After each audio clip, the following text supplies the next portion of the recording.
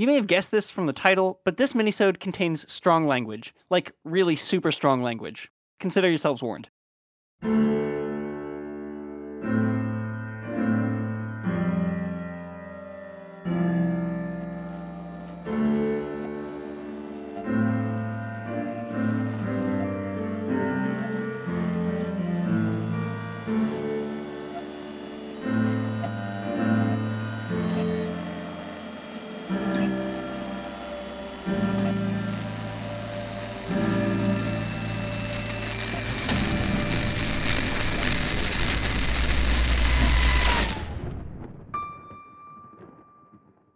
What do you want, Donovan? Why do I feel like I'm in the fucking principal's office? I would like to attempt to have a serious conversation with you. Right, as opposed to our typical light and fluffy chit-chats peppered with nothing but chuckle fuckery. A serious conversation begins out of a place of respect for all participants, wouldn't you agree? And a serious conversation means both participants take that mutual respect seriously. You respect me? Let me work. You were berating me about being a little bit behind like 30 minutes ago. I don't have time for this. I don't even have time to think of a clever pun about how little time I have right now. I'll be brief. There have been some complaints about your professionalism. My professionalism? Specifically, your choice of unprofessional vocabulary. Ugh, we've gone over this, Donovan. You want me to take the most complex scientific breakthrough in the history of the very thing I've only just discovered how to manipulate and water it down to time travel for dummies? That's an entirely different issue. The fact is, your mouth produces two wildly different kinds of unlistenable jargon. It's either PhD gibberish or filthy profanity. Holy shit. I am in the principal's office. I invent time travel and you're going to scold me for saying H-E double hockey stick? You say a lot worse than that, and it's become a distraction. To whom? That's classified. Oh, give me a fucking break. What is it with you soldier boys? You get your dicks hard storming beaches, but hear a little colorful language and you look ready to lose your goddamn lunch. That's exactly what I'm talking about. I don't know what kind of gutter-mouthed future you come from, but here, in 1945, we respect people. It's all part of that serious conversation I told you about earlier, respecting everyone involved and making sure that they're comfortable. It was Barlow, right? What? Who complained? It was Quentin Barlow. The people who contacted me about this issue will remain classified. People? So it's more than one. I have received several complaints. But one of them was from Barlow, because I was just with him and I was frustrated and swearing like a hungover sailor, and then he bounced, and then the next thing I know, I'm being hauled into Principal Donovan's office by some crew-cut jackboot fucking robot. I don't know what you're talking about. Wouldn't it make you feel better if you just said, I don't know what the fuck you're talking about? No. Have you ever even tried to fuck? Say fuck. Jesus Christ. Say fuck. I wish I could shove those words back in my mouth. You're not the only one. And you are going to try to do that very thing. You are going to try really hard not to be such a potty mouth, or there will be repercussions. Who says potty mouth? Seriously. Sally. You really never said fuck, have you? That's none of your concern. Right. Classified. Got it. But actually, that makes sense. You're probably not the only one. Barely anyone has. Man, the past is so uptight. I need to know that we have an understanding. I'll tell you what.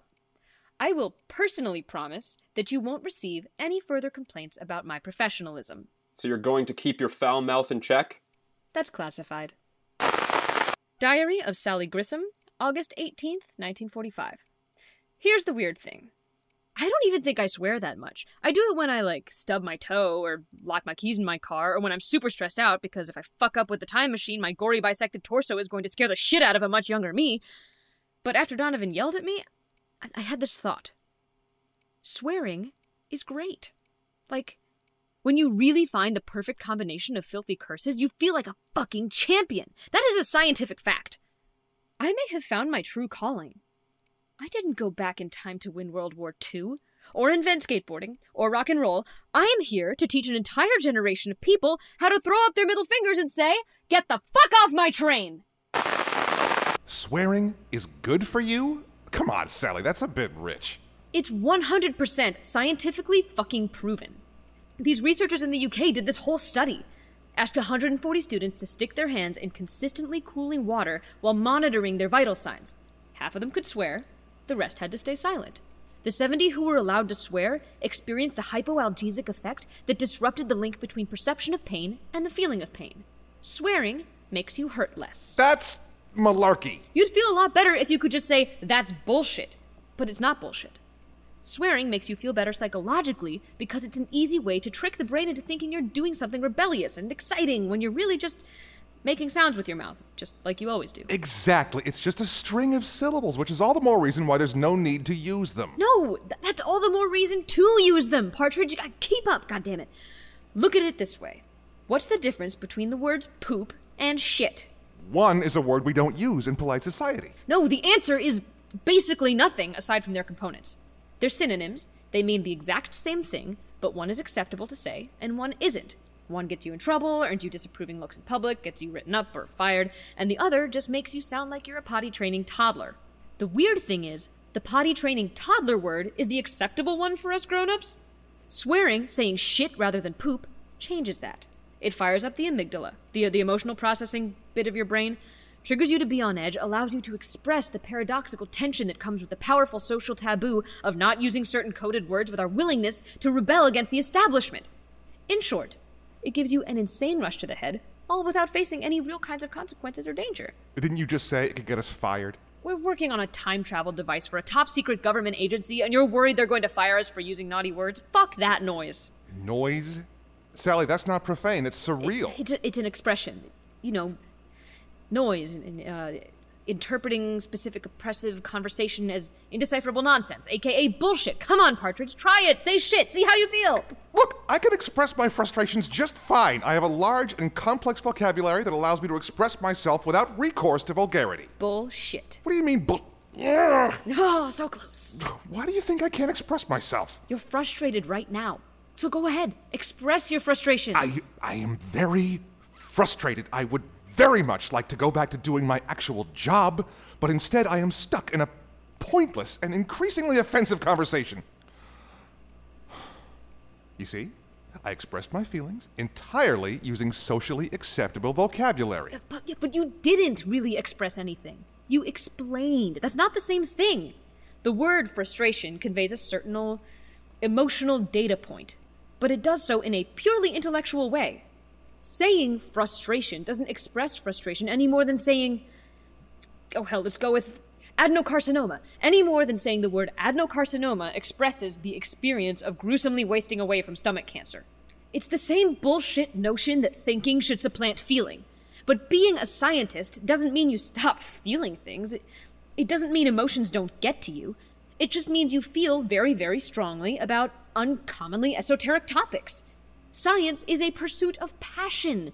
Discovery is a byproduct of passion. Knowledge is born of the love of knowing. If you haven't experienced that, then you are in the wrong profession. Sally, you're exhausting me, and we have so much to do. Look, I know Donovan is riding your ass to turn out results, but I personally guarantee this will make you feel better. Stop sulking. I need your help with the others. The others? I am going to teach them all how to swear like proper goddamn vulgarians.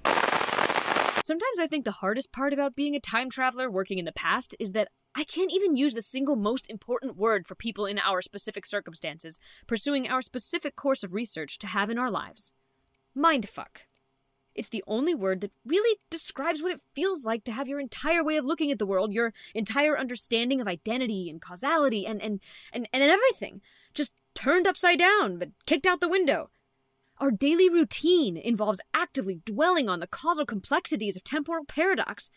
What else could you call that? These people need this word. They just don't realize it. So the more combinations of curses you string together, the more powerful your swearing will be, and the better you'll feel. It also helps to have something to focus on. For example, most people involuntarily swear after suffering a minor injury. I'm sure you've all experienced that before, right? Barlow, what do you say when you've had a painful accident like that? Ouch? Yeah, okay, but wouldn't you rather put some oomph into that ouch? Fucking ouch! Try that. This is ridiculous, and I won't have any part of it. Oh my god. Excuse me, oh my fucking god. You were one of the people who complained to Donovan, weren't you? I don't know what you're talking about. Wow, I had no idea you were such a spineless pussy. Don't say that. Pussy? Partridge, you're a pussy if you can't even hear pussy, let alone say pussy. Just be glad I didn't use the C word. C-R-A-P? Oh boy. We've got a lot of work to do. I'm not clear on how this is helping us to do science. Because I'm improving your general mental stamina. It's a method for exercising the pent-up frustrations that impede productive rational thought by fully expressing them in a neurochemically efficacious way. Okay, I can follow that. Really, Esther? Really? I'm a woman of science. I'm game for an experiment. Let's start simpler. Barlow, how about a simple, God damn it? Try that. What am I asking God to damn? Ouch, the boo-boo, the accident. I don't know, what difference does it make? You're torturing us, Sally. Do you understand that you're torturing us? I just don't see the point if it's not directed at anything or anyone specific. You're thinking about this a little too literally? You're not actually commanding God to damn something. But it'll be more effective if I think I am, right? If it makes you feel powerful because you're transgressing, wouldn't it be more effective if the transgression is larger?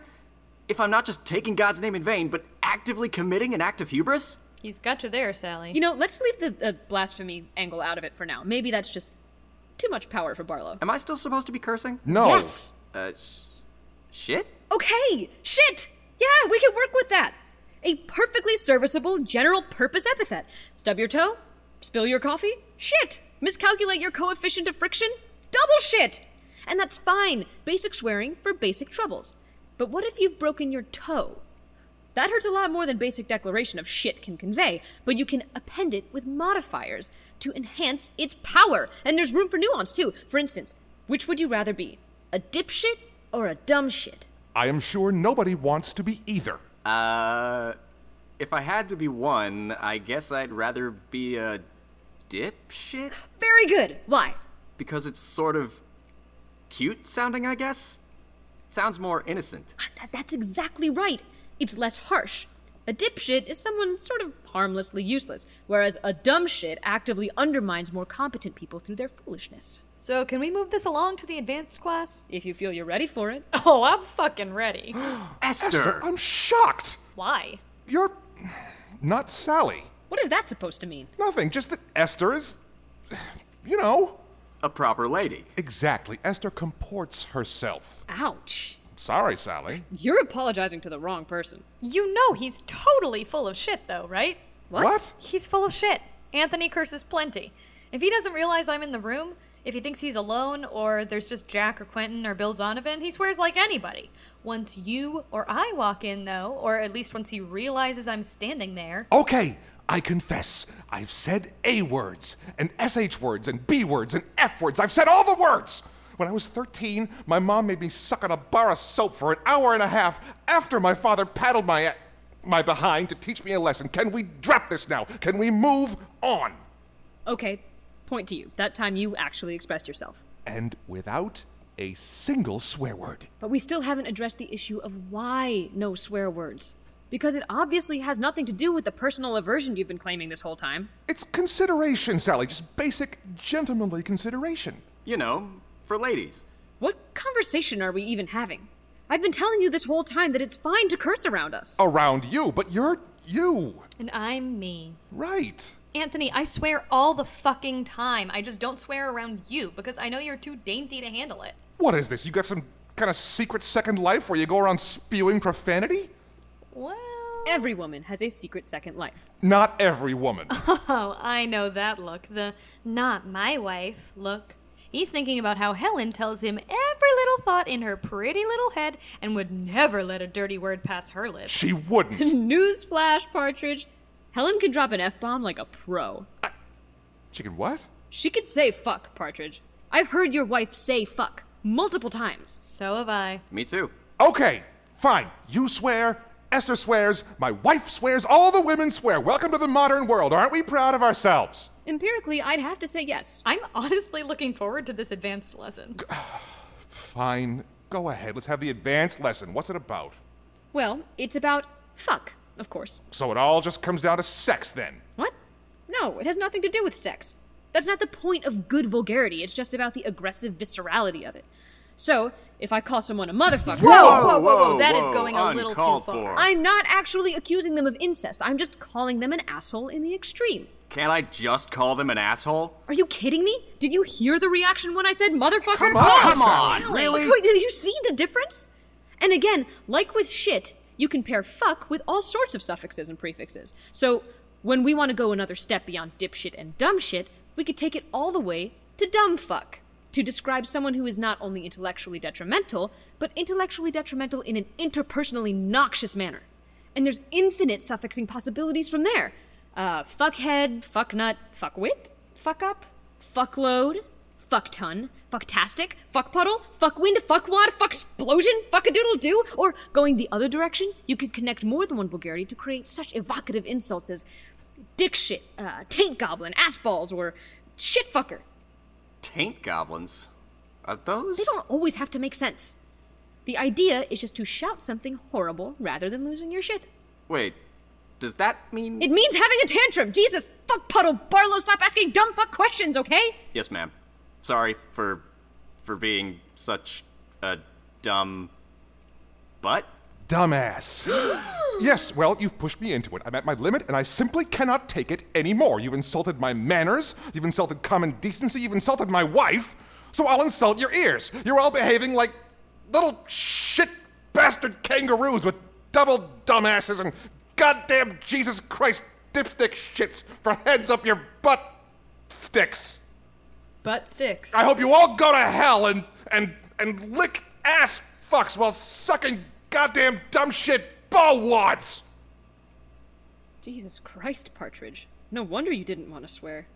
You are really bad at this. Fuck you, Sally. Ah, there we go. That's much better. Now how do you feel? How do I feel? How do I feel? I feel great, actually. I've wanted to say that to you since the moment I met you. Aw, thanks, Partridge. Fuck you too.